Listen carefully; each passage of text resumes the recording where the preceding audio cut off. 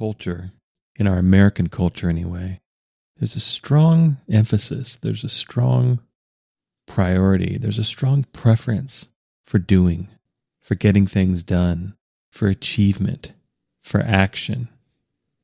And of course, action has its place. You can make the argument that action is the whole reason we're here, that we're here to do things, we're here to create things, or at least shepherd the creation that flows through us into manifestation. But like a lot of things, it's really easy to get unbalanced when we over-focus, when we overly utilize one specific aspect of life. Because of course, along with the active, there's also the passive. And to be the wholesome, well-rounded, fully developed people that a lot of us are aspiring or trying to be, it really requires developing both skills, developing both abilities. At the very least, for some of us, it requires a perspective shift where we equally value both activity and passivity. They're both useful. They're both helpful.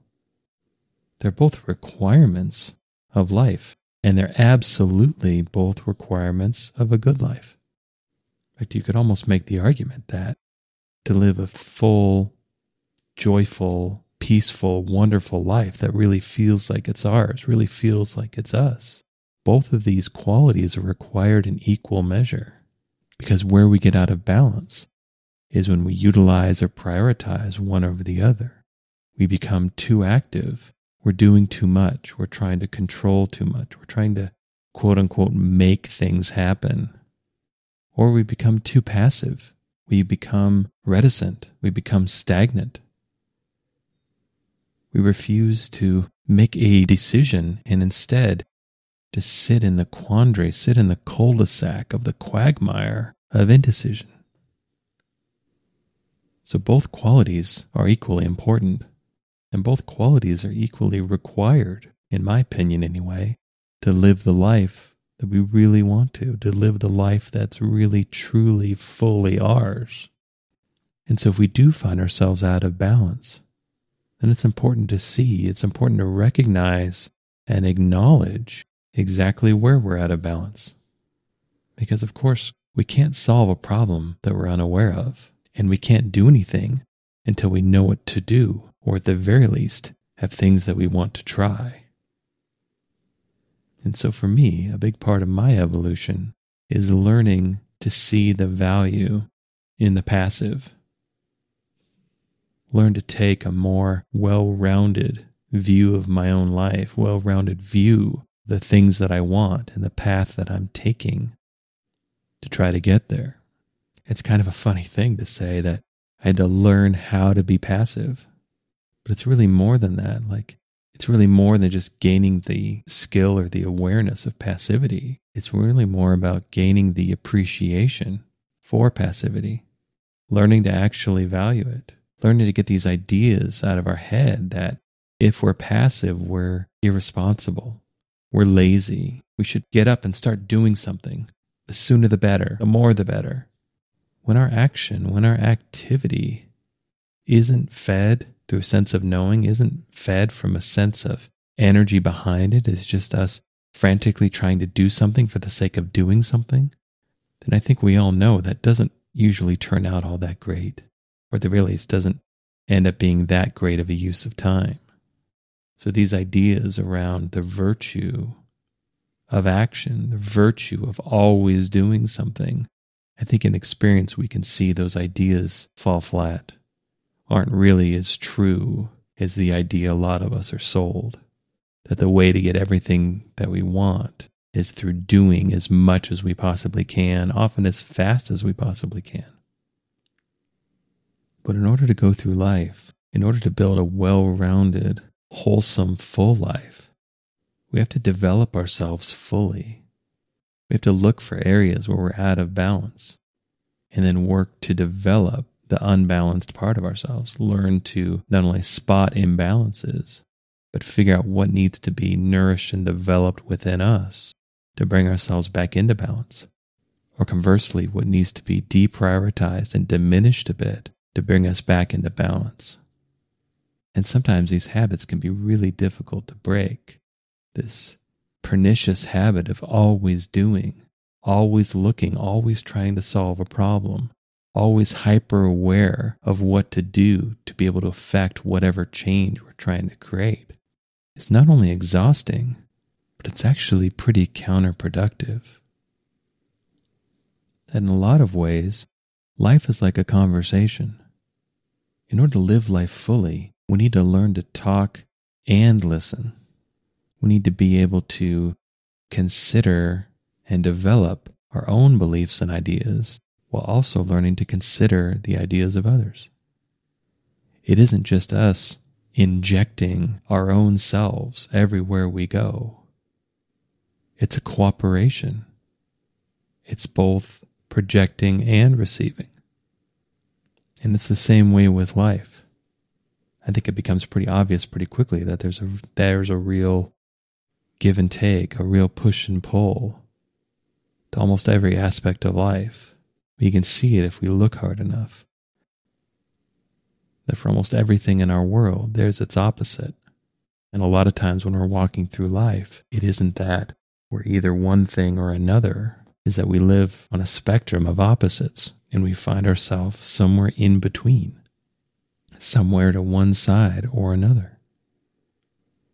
But when we find ourselves struggling, when we find ourselves going through life trying to constantly solve problems, trying to constantly create change, we can actually create a lot of stagnation.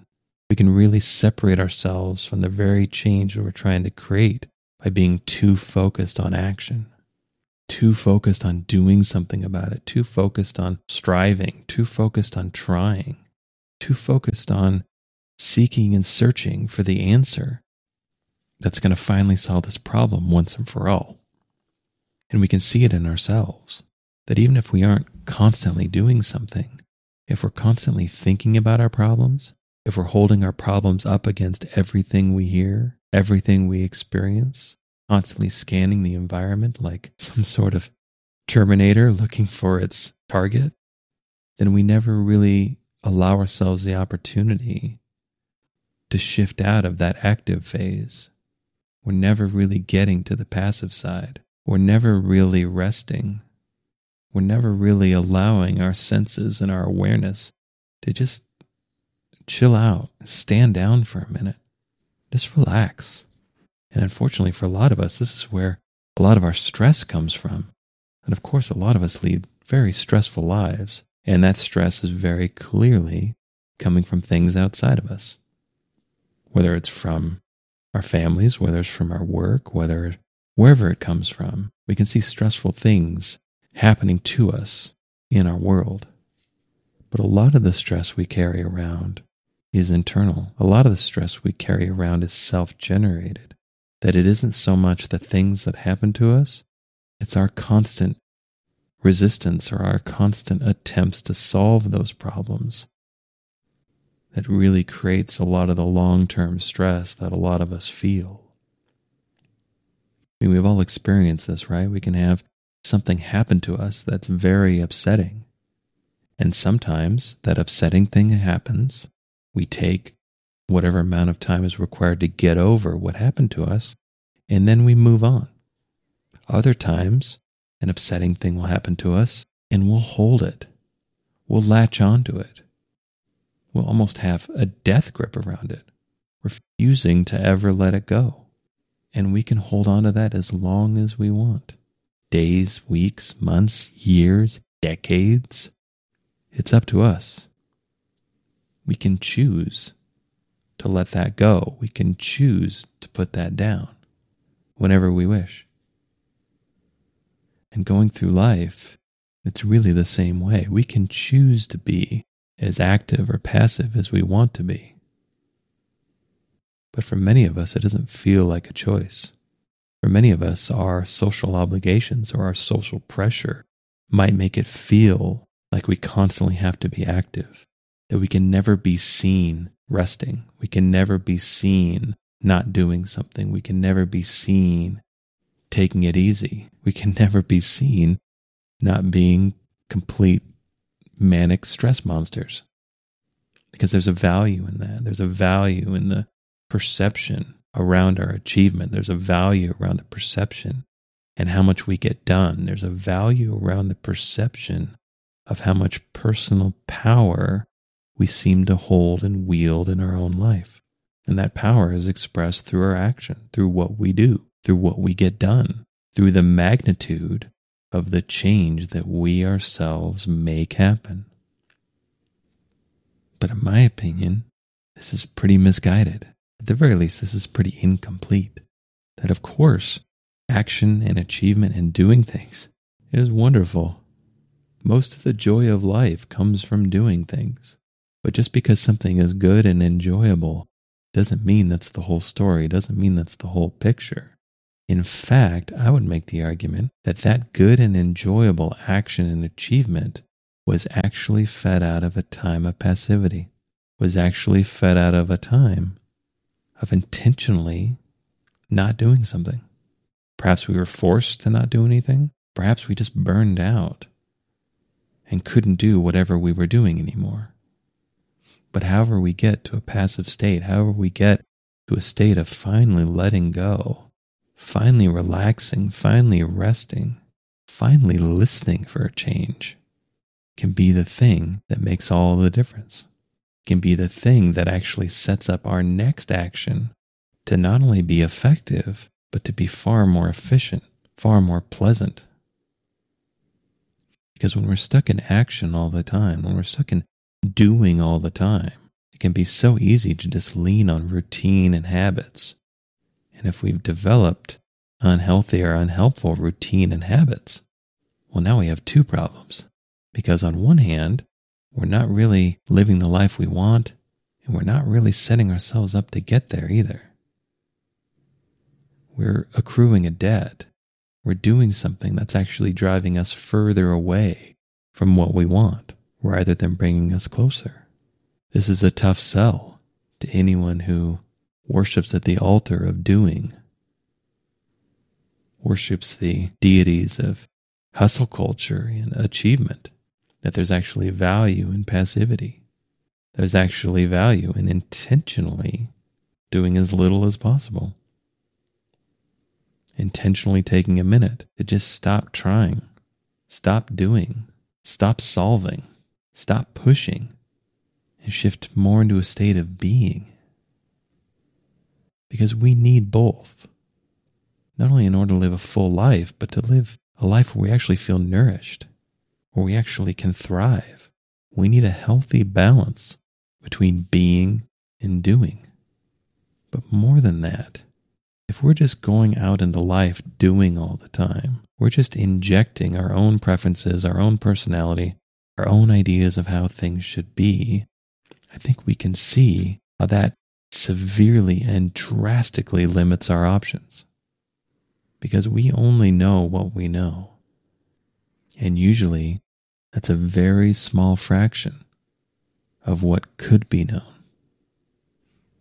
We can think we know so much more than we do. We can think we're able to predict what's going to happen so much better than we can. But the truth is, most of the time, we know far less than we think we do. The options we've identified are far fewer than the truly available options. And the scenarios we've developed are far fewer than the possible scenarios of the way things could go. And if we get too locked into action, too locked into our own doing, we lock ourselves into a very small subset of options. We lock us into a very small subset of outcomes. Because we're just following the fixed path of our own thinking. We're following the fixed path of our own knowing. We're following the fixed path of our own habits and routines and preferences, and probably doing things that we've done over and over and over again. But the essence of creating change, the essence of creating different outcomes, of experiencing something different in life, I think it's pretty obvious that typically requires a different approach, that typically requires different thinking, different ways of doing things, different perspectives about what's good to be done and how to do it. And if we're never really stopping, if we're never really listening, if we're never really open to anything outside of us, then we set ourselves up to get stuck in these loops of our own preferences and personality, stuck in these loops of living the same reality, the same life, the same outcomes, the same experience over and over and over again. So how do we actually do this? How do we, if we've been trying and looking and searching, how do we break out of this? How do we actually do something different? How do we shift out of this active phase into a more passive one? Well, that's the beauty of passivity. It's actually pretty simple. We stop. We stop all of that. We focus on our being. Some of us can do this through a meditation practice. Some of us can do it through going on a walk. Some of us can do it by taking a bath or a long shower, swim in the ocean, playing with your kids, playing with your dog, staring at a candle, whatever it is. We know it when we feel it. We know it when we shift out of this frantic searching, frantic trying to solve problems, trying to get something done, trying to do something, because we can feel our whole body relax. Even if we're doing something with our bodies at the moment, we can just feel that stress melt a little. We can feel our bodies almost sigh and just exhale. We know what that feels like. And depending on the kind of person we are, we can find whatever modality creates that feeling. For me, it's some sort of soft and gentle movement. I'll head out on a walk with no real agenda and just focus on what's happening. Focus on the feeling of my feet hitting the ground. The wind's blowing. How does that feel against my skin? I look around. Are there trees? Are there flowers? I listen. Do I hear birds? And just walk. Walk from an open state. Keep my mind as clear as I can. Let thoughts come and go, but my focus isn't on my thoughts right now. My focus is on all of the sensations of what's happening. My focus is on my senses. What do I see? What do I feel? And naturally, this opens up greater awareness. I'm able to see and feel more. And this naturally leads to a sense of appreciation. You can really look at a flower, can really look at a leaf, can really look at a tree and see how not only incredibly sophisticated it is, but how remarkably beautiful it is. How many different colors there are, how many different textures there are, how many different shapes there are. And just stay in that state. Take in as much as I can with what's happening right now. And the most important part, the part that probably took me the longest to learn, is to truly do it with no agenda.